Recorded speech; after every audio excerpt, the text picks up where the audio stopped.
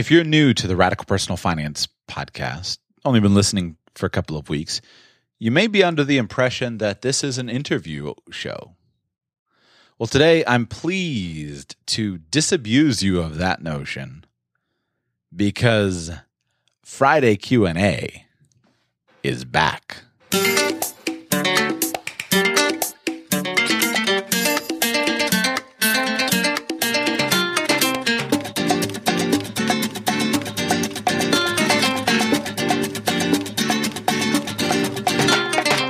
Welcome to the Radical Personal Finance Podcast. My name is Joshua Sheets, and I'm your host. Thank you so much for being with me. I'm back.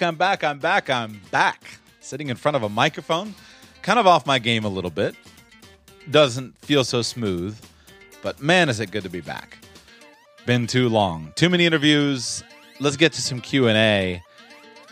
Let's get back to the show the way I've envisioned it, and I thank you for your patience.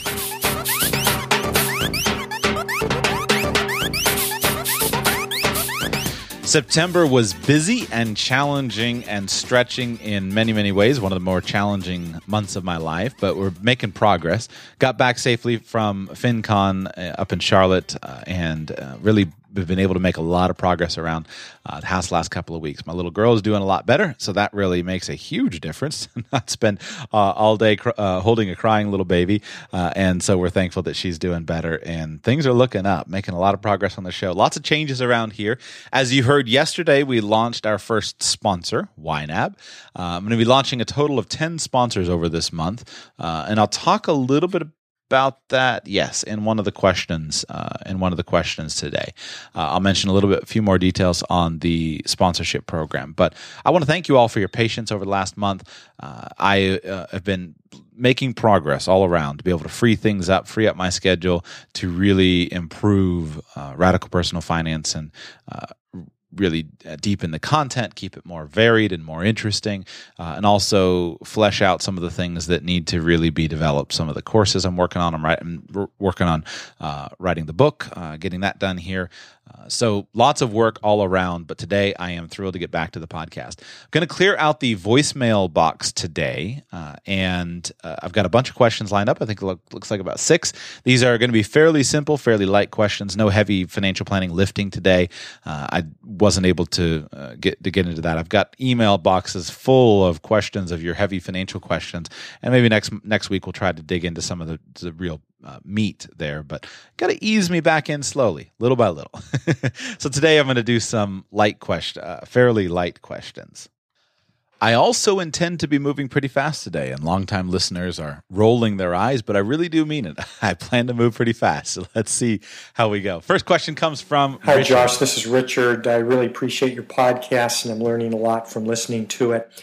My wife and I have local bank accounts that we pay our bills out of, but we're thinking of setting up a joint account with an online bank that we pay all our bills out of, and I'm particularly interested if you have any recommendations in this area, and I'm looking for a bank that might have features that allow rainy day funds to be set up so that a certain amount of money each month is set into a rainy day fund or a refrigerator fund or a new car fund or a vacation fund or a gift fund or any other little accounts that we might set up to automatically save more money for future big expenses. Again, appreciate your show, and I'm curious to know if you have any recommendations. Thanks. Richard, the name you're looking for is CapitalOne360.com. To the best of my knowledge, they are the powerhouse in this area, CapitalOne360.com.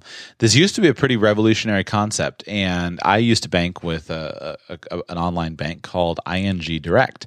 And ING Direct, they had a cute little orange branding and a cute little orange ball and all that. And they really pioneered this space by my memory. I'm sure there are competitors that were also involved, but they were the ones that seemed to be everywhere.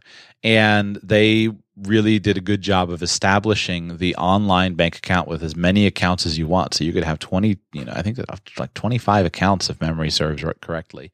And they really did a good job. And I used to bank with ING Direct. I banked with them. My wife banked with them after we were married. After we were married, we still banked with them. But then they were acquired by Capital One, bought out. They changed their branding from ING Direct to Capital One 360. And so there's still a very large bank. They still do lots of business. All of those same features apply where you can set up as many accounts. There's no cost to them as possible. I don't bank with them anymore because I closed my accounts after Capital One bought them because I didn't want to do business with Capital One. Generally, I'm not a fan of any of the large financial services companies in the United States. I can't stand any of the banks. So I do my best not to work with them as much as I can avoid it. I don't like the stranglehold that they have over the political economy. I don't like how they basically control the government. I don't like a lot of their business practices, but that's just my own personal thing.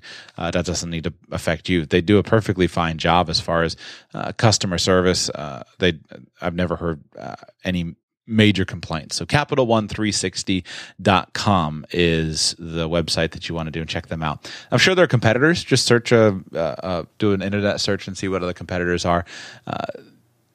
But they're definitely the big one in that space.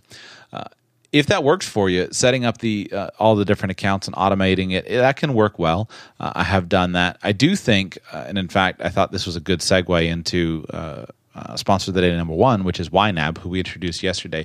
I do think that a system of managing one account and having something that's not separate bank accounts can be really, really good. So at this point, I used to do the many, many accounts type of system. Now I'm down to just two accounts, savings account and a checking account. And with YNAB, it makes it easy. I used to keep a spreadsheet as well. You can just keep a spreadsheet and say, okay, if let's say I've got $5,000 in this account, of the $5,000, how is it allocated? Now that I'm using YNAB, I'm able to do the same thing. You can just simply budget the money into the account. So if you're saving for a new refrigerator, you can save for that consistently over time, and you can set that aside. Now you know there's where the money is. And the danger of just doing multiple accounts is that you might not have any kind of system of accounting. And the challenge is from doing multiple accounts is doing bookkeeping. And so if it's just all for savings, then that works fine. But what I've done and what I've seen people do is using the different accounts to save for things like car insurance. Well, car insurance is not a big a big purchase. It's a budgeted item. And yes, it's simple enough to have a different account and put the money in every month so that you have it there after 6 months. But what happens is it's much harder to have any kind of system of reports where basically you're just looking at that account and saying, is there money there? Because when you get into tracking 6 different bank accounts or 8 different bank accounts, it's going to make it very challenging to manage all those transactions. And what happens if you're using Quicken or using a spreadsheet, you basically always are having balance transfers everywhere. So I don't think it's necessarily an optimal system, although if it worked for you, go with it. I used to do it, and who knows? Maybe I'll do it again in 5 years, and in 5 years, and I'll switch everything up. But that's what I don't like about that approach is it's hard to track. So check out. If you haven't tried YNAB, you heard the interview yesterday, and again, they're sponsored of the day number one today. It's a budgeting software, and it is absolutely the best budgeting software that I have ever found. And I think that each and every one, it's at this point in time, every financial client that I work with from now going forward, the very first step is going to be budgeting, because it allows you to proactively set that money aside, and it simply solves your issue without having to have multiple accounts. So get a free copy, radicalpersonalfinance.com/YNAB. YNAB stands for You Need a Budget. So it's YNAB, radicalpersonalfinance.com/YNAB. You can download it, try it free for 30 days, and if you like it, buy it. Next question comes from Rick. Kick it off, Rick. Hi, Joshua. This is Rick in California. In episode 204, you asked Todd if he knew of any insurance companies that do not pay a commission, and there are at least 2 that I'm aware of. One is Ameritas Direct, has a no-load life insurance as well as annuity product, and then also TIAA-CREF, who I would say is probably the leader in that particular space, also has a no-load life insurance solution. And I believe there's at least 1 or 2 others as well. You're right, they're definitely few and far between, but I thought I'd pass that along. Take care. Rick, thanks for the tip. And TIAA-CREF definitely is a unique scenario. They're a powerhouse, and they have great life insurance products, and they do a very good job. I guess I was aware of TIAA-CREF. I wasn't aware of Ameritas Direct, so I went and looked up their website. It's emeritasdirect.com if anyone else is interested. And yeah, they definitely their advertisement right here at the top of the page is Ameritas Advisor Services, the no-load insurance pioneer. So they're out there on the lonely vanguard of of offering no commission insurance products. And I think they're a good option. I don't know anything about them. My only concern with a company like this, I've never heard of them. And so the challenge is, even for an advisor, is you've got to make sure that your client is going to be served by the best product. And with insurance, there are very much economies of scale. There's very much financial strength. There's a system, just a place of financial strength that really matters. And so this would be my biggest concern. I don't believe, personally, maybe I'll change my mind in the future, but I don't believe that the payment of a commission on a life insurance policy is the indicator of whether or not that policy was well built. I think there's a lot more that matters in addition to the commission. So as an example, I just clicked over here to the ratings. And so Ameritas, they advertise 2 ratings, with one with AM Best for an A rating, and then their Standard & Poor's rating with an A+ rating. Now, the first concern is they don't subscribe to the other 2 of the ratings agencies, which are Fitch and Moody's. And there's nothing wrong with an A rating. But if you were to compare that, an A rating with AM Best is the 3rd highest of the best ratings, and an A+ with Standard & Poor's is the 5th highest of S&P's ratings. So compare that to some of the AAA rated companies that are just AAA rated across the board. Northwestern Mutual, New York Life, Mass Mutual. They probably, depending on what year, sometimes there's one of the 4 or 2 of the 4 that for which they're not AAA across the board, the very highest with those 3 companies. But there's a very large difference in ratings. There's just a good difference there in ratings. And then the bigger ones, there's a massive difference in terms of the economy, the scale of the company. So if you were to compare the balance sheet of any of those companies to the balance sheet of Ameritas as a life insurance company, or if you were to compare the balance sheet of Ameritas to a company like MetLife or Prudential, some of just these huge companies, there's a massive difference of scale. And so whatever the insurance product is that you're buying, you've got to make sure that that's okay, and that you're not losing something significant by playing with the small dog in the yard. A 10-year, 20-year term policy, it's no big deal. Anything else other than that, it might or might not be a big deal. So I don't buy the idea that commissions are the only thing, but I thank you for making us aware of it. So I appreciate you guys helping me to learn. Next question, Julian. Hey, Josh. This is Julian. Cheers from Chicago. I've been a big fan of the show since day one and a Patreon for as long as that's been possible. Really love the show, and I really appreciate everything you do for the community and to advance the mission. Had a question about certifications. You don't have any certifications from the IMCA, either the CIMA certification or the CPWA certification. Intentionally avoiding those certifications or never got around to it? What are your thoughts? Money, Julian. Didn't want to pay for them. It's as simple as that. So all of the financial planning designations and certifications that I've accumulated through the years, with the exception of the CFP designation, which is administered by the CFP board, all of them come from a college called the American College. And the American College is a college that is exclusively focused on financial services education. But you need to understand the background of that college and the background of where their educational programs came from. Originally, I could be wrong on this, but I'm pretty confident about this. Originally, the American College started around a designation called the CLU, the Chartered Life Underwriter, and that was where they made their mark. Solomon Huebner was one of the major people who was involved in building out the academic framework around insurance.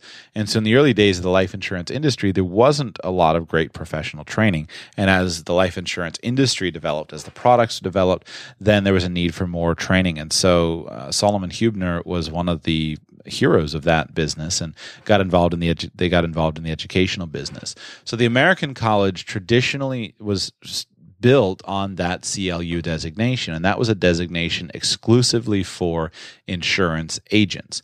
Now, they went on and they developed other designations. They actually developed a more comprehensive financial planning designation called the CHFC, the Chartered Financial Consultant.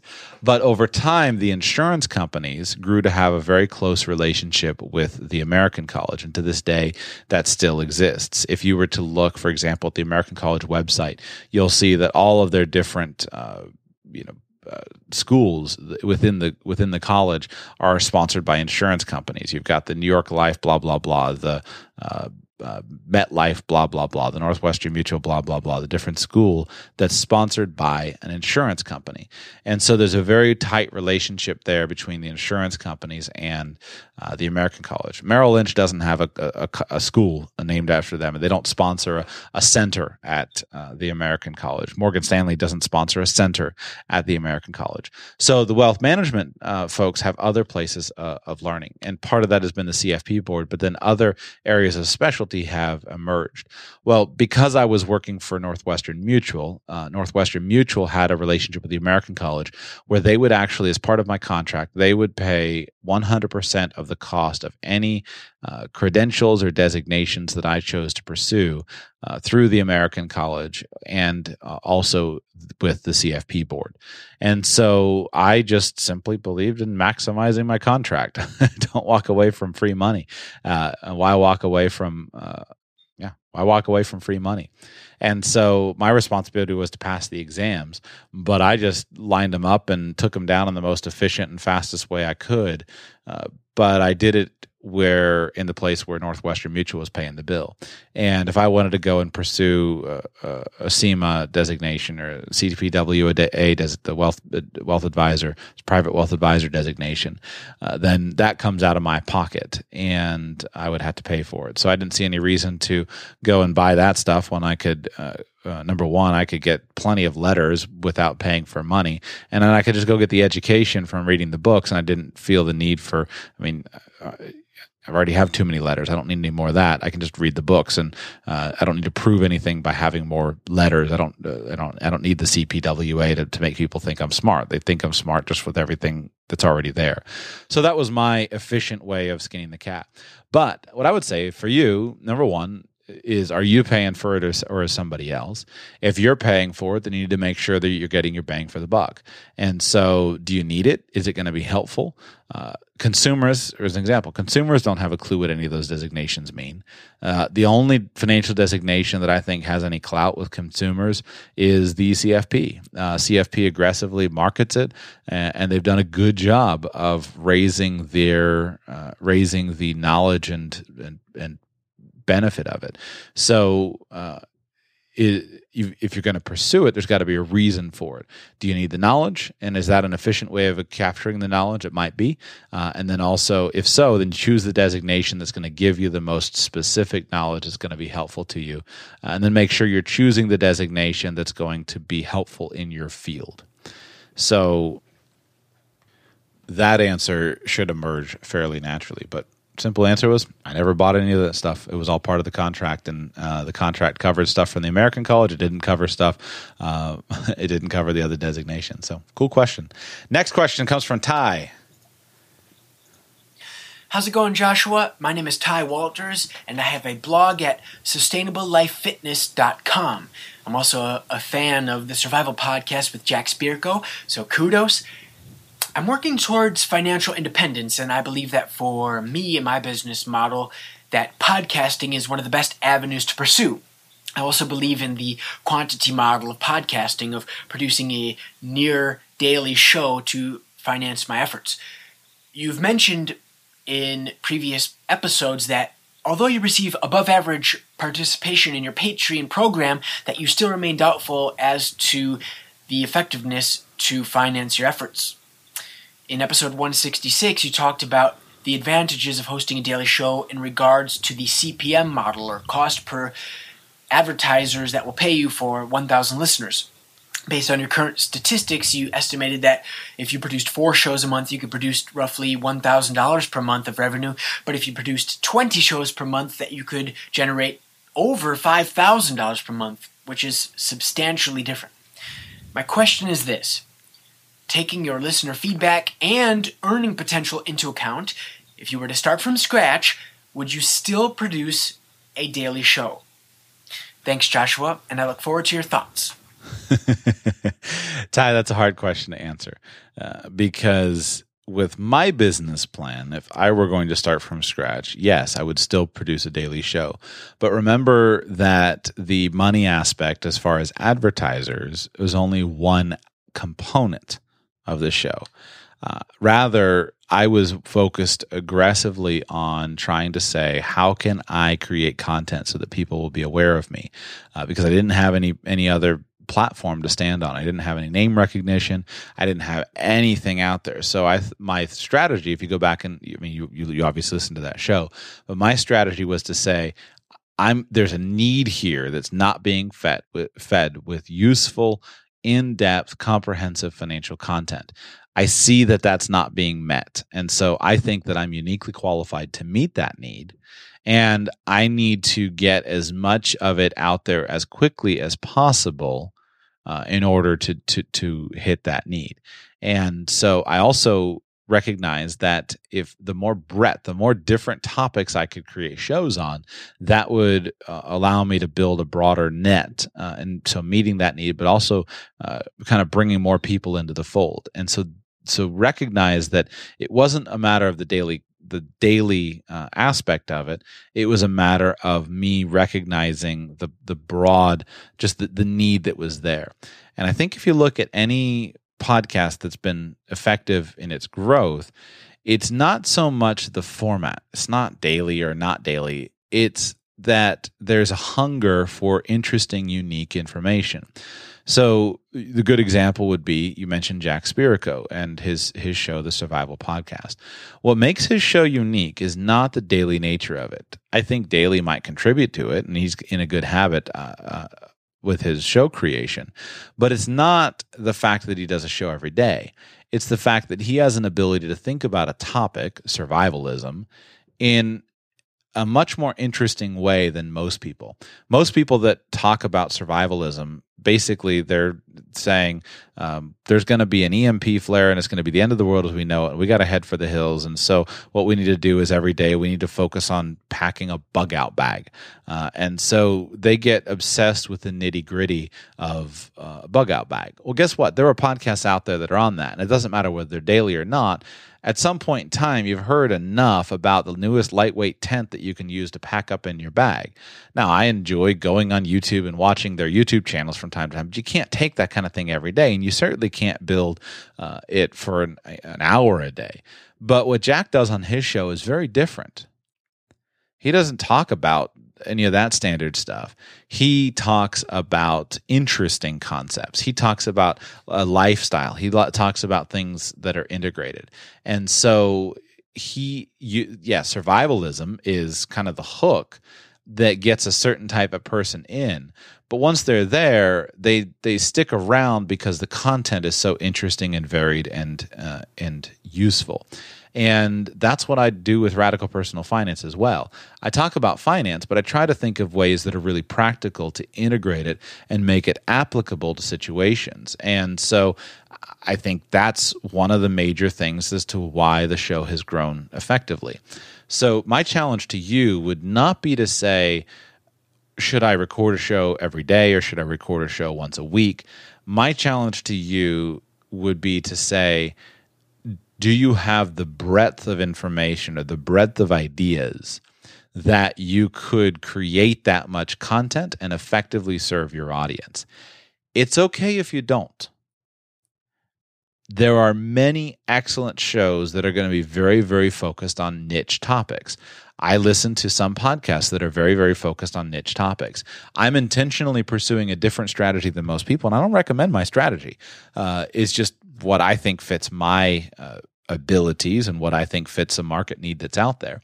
But if I sign up for let me give an example. So I've been listening to a public speaking podcast recently. I'm working hard to build the back end of my business. One of those components is public speaking.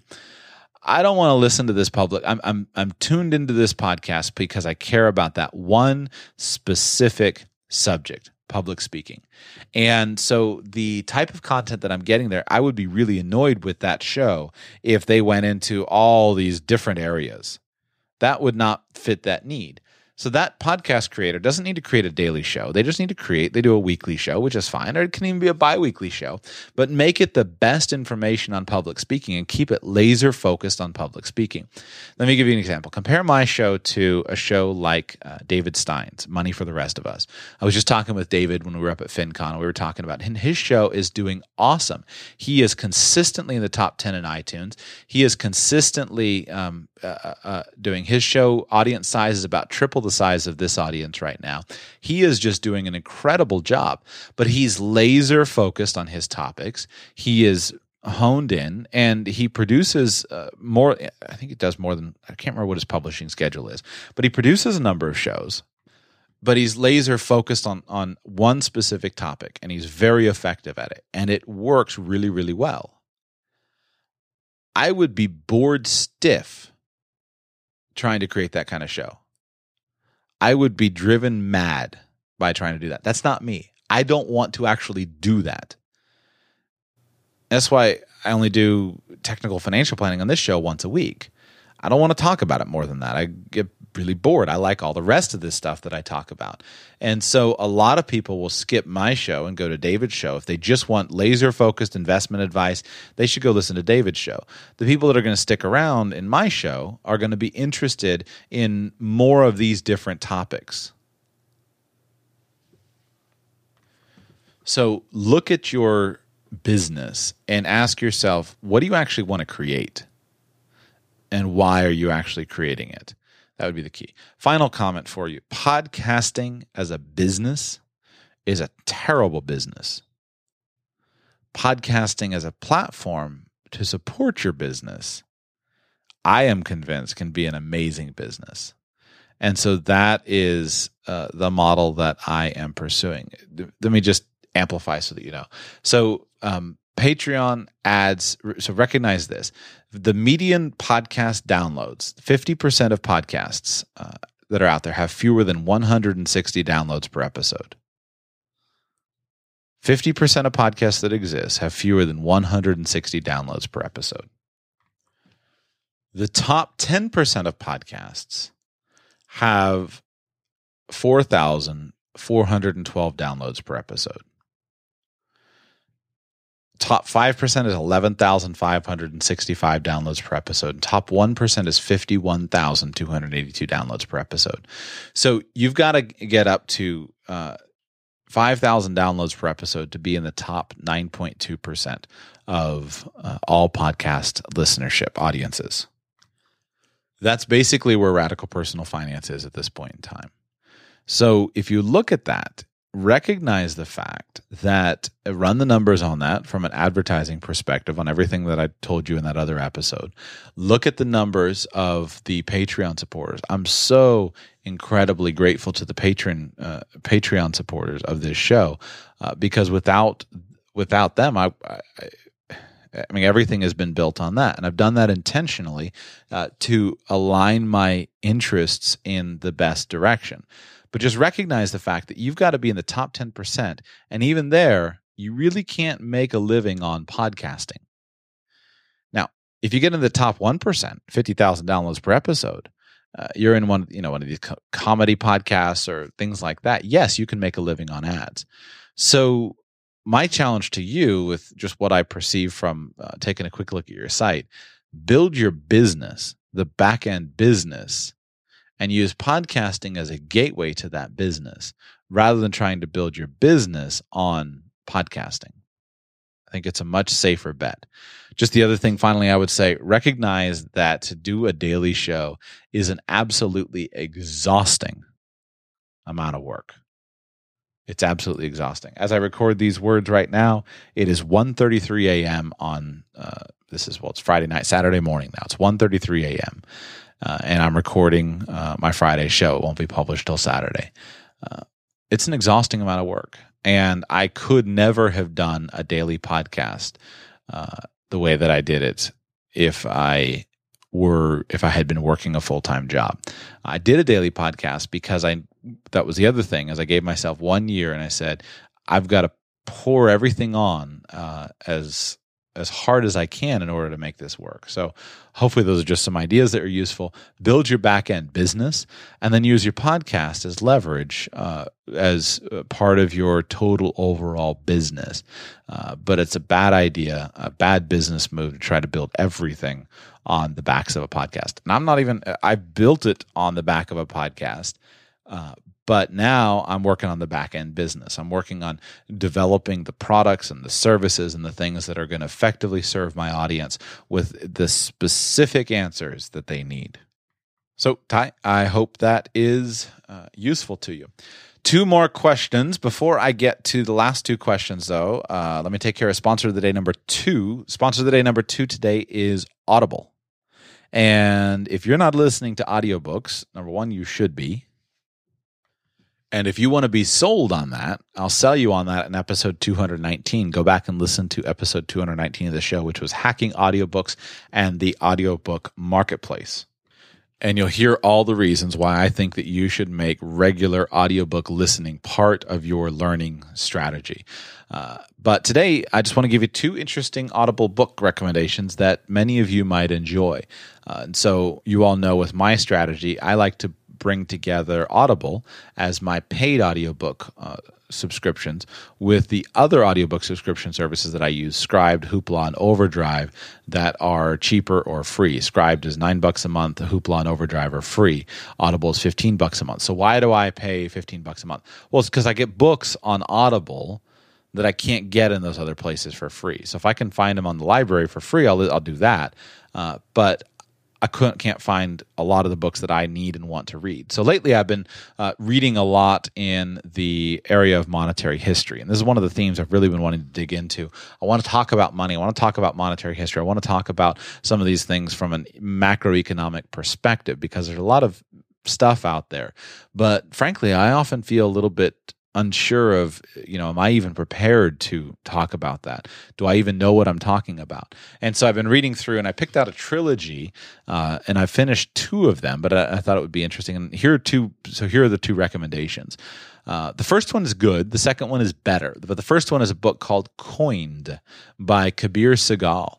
And I actually just saw him speak at FinCon. He was one of the keynote speakers there, and he wrote this book called Coined. Goes through the history of money.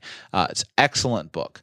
Different, and I actually preferred it, is a book called Money, an unauthorized biography by an author named Felix Martin. This book is awesome. If you only read one of them, the third trilogy was William Gravener's book, Debt, the First 5,000 Years. I haven't read that one yet. But this book is awesome. And I listened to both of these while I was working on my house. I was painting, getting the house ready to list on the market, doing things like that. And I was able to listen to these, and I consumed, I think, 9 books that week while I was working on house stuff. So if you listen to my show while you're out working on a house, good for you. And make sure that you house painters and house construction people should be the most, knowledgeable and learned people just simply through listening to audiobooks. So the book that I would recommend for you, listen to a book called Money, an unauthorized biography by Felix Martin. It goes through all the details of how money came to be, and most importantly, it goes through how banking systems have grown and been created over time. And it's really, really fascinating, but because he explains clearly the question that I've had, which is, okay, there's different banking systems. There's hard money, there's soft money. I personally think, wow, the hard money stuff makes a lot of sense. And the reason I started reading these books is because I couldn't argue for the Federal Reserve System. I couldn't argue for the soft money approach. And me personally, the way I try to approach an argument is I try to say, let me figure out how to argue my opponent's position better and see if it defeats my arguments. And then if my arguments stand up to it, then it works out. So that was why I bought these books. So check out Audible. And this, if you go to radicalaudiobooks.com, you can get a free audiobook download of your choice. If you haven't signed up for a membership before, sign up for a trial membership. You can get a free audiobook, and Make It Money, an unauthorized biography. All right, 2 more questions. Let's get to it. Question here from David. Hey, Joshua. My name is David. I'm a teacher from Chicago. Thank you so much. I've been a long-time listener, and this is actually my first time calling. I have 2 questions. Next year, I have gained a new position in a very lucrative district, and I will be paid considerably more. Sweet. I have the option of being able to max out my 403B for the first time. However, I'm also trying to save for a down payment. So my question is, if I'm looking at a horizon of 4 years to save 20% for my down payment, should I cut that in half and put my priority toward a down payment? Or should I put my focus on maxing out my 403B to take advantage of the long-term compounding? My second question is, even though I'm 31 years old, I am hoping to start my master's degree here in about 2 years. So my other question is, should I open a 509 for myself, therein allowing me to sock some money away and take advantage of my tax leveraging even more? Any thoughts on that would be much appreciated. Thanks. David, congratulations, dude, on making some money and moving to a much more lucrative district. Good for you. So question number 1, should I put money in the 403B or should I prioritize saving for the down payment? Here's my answer.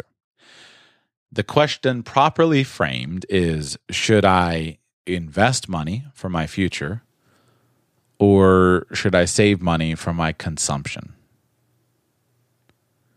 Recognize that at its base. The down payment is a consumption item. I'm assuming that you're wanting to buy a house for yourself or to house you and your family. You want to buy and own a house to live in. That's a consumption item. Putting money into the 403B, assuming that you're investing it into the 403B, is an investment. So you're building capital to pay your expenses from. If that's accurate, then I personally would rather prioritize the investment rather than the consumption. If your goal, or my goal, I can't remember whether I was talking to you or me, if the goal is to be wealthy, then I want to prioritize the investment and not the consumption. Run the math and ask yourself what the net effect on your wealth will be of 4 years of maximized 403B contributions versus having money for a down payment. Now, what about buying the house? Well, that's the problem, is that life's not all about getting as rich as possible. And so if you do want to buy a house, then you're going to have to buy the house at some point. But fundamentally, recognize your question is investment versus consumption. When should you make the consumption decision? I don't know. That's your decision. And if you know that you're going to consume the money, then yes, you've got a plan for it. So 2 years, 4 years, I don't have any way to answer that question. I will tell you that I learned a number of lessons in purchasing my house, and I'm hoping that it gets sold. It's currently under contract. As of yesterday, it was under contract, and theoretically, this closing is scheduled for the end of the month. We'll see if the deal holds up. So far, everything looks good, and then after the house sells, I will come back and I'll share a report. But little teaser here. When I bought my house, I put 20% down. And up until actually doing that, I would always have encouraged people to put 20% down. And this is the standard financial advice. It's advice I have given many times. It's advice I would have given, and it's advice that I took myself. The idea behind the 20% down payment is a couple of things. Number one, it indicates having a 20% down payment indicates that you've saved some money over time. So you're not buying at the limit of your ability. You're not strapped for cash and just clawing and scraping to get a house. No, you have some cash and you've been planning for something for a while. So that's good. Number two, it gets you the most favorable financing rates. It gets you conventional mortgage rates, going to be very low. It allows you, the big one is it allows you to avoid PMI, private mortgage insurance. So that saves you money, and that can be a substantial cost depending on the actual numbers involved. So it can be a good decision. And that was always the advice I gave. Put 20% down. And my wife and I, we worked hard to put 20% down on our house. Here's what I learned through hard experience. Having a house 20% paid off is absolutely useless to me for my lifestyle. What I mean is that having a house that's 100% paid off, free and clear, that is incredibly useful to me. Because if I own my house and I don't owe any mortgage payments, that puts a dramatic decrease in my need for cash flow. But having the house 20% paid off, what does it matter? I still have a mortgage payment. And that was the challenge that I was personally facing a year ago, realizing this hard-won way is, wait a second, this sucks. I've got to make a mortgage payment every month, and I don't have access to this cash that's in my house and I didn't want to go and take out a home equity line of credit. So I took all my money and I took it out of the bank account and I put it into a house, but I still had to make a mortgage payment. So now I've got the house, but now I've got the debt and I've lost all my money because it's all in the house. That doesn't work so well. So what I determined for me is that I said, in the future, one of the major changes I will make is I will put either the bare minimum down. If I ever buy a house again, which I probably will, I will either put the bare minimum down or I'll just pay cash. Because everything in the middle is basically no man's land. Now, that's kind of unusual advice. Now, here's why that advice is bad advice in the broad marketplace. Most people aren't able to save money. And if they have, let's say your down payment is $50,000. If you got $50,000 in a checking account, most people will spend it. But if you're talking about investment, you're saying, should I invest this money or should I even just keep it in savings or should I put it into the house? You are safer if you have the money in cash. Simply because you lose your job. Would you rather have a house that's 20% paid off and no money to make your mortgage payments that you still owe, or rather have a house that's 3% paid off, you have a 97% mortgage balance and $50,000 in the bank? I'll take the $50,000 in the bank. It's a safer position. I've got a buffer there. So the key caveat is you can't spend the money. But if you are a savior, if you're a disciplined saver, if you're an investor, then I'd keep the money. That's what I intend to do if I buy a house again. I'll either put the bare minimum down on it, or I will and keep my money liquid, keep my money available to me, keep my money as a buffer, keep my money available to invest in businesses, keep my money available to buy rental houses, or I'll just pay cash for the house, which thus eliminates the mortgage payment, which is really useful. So hopefully that's even useful to you as well. So my point in all of that is that if you did prioritize putting money into your retirement account over the next few years, and if you did buy a house under something like an FHA loan where you're putting much smaller down payment down, I wouldn't fault you for that. That's what I would do if I were in your shoes. So hopefully that's useful. If you were saving money for a rental property, that was the only other aspect of the question that I would mention to you. If you meant down payment on a rental property, skip the 403B, put the down payment on the rental property. Well managed and effectively done, you should have far higher returns, and I would do that. Your other question, should I open a 529 plan for myself if I'm saving for a master's degree?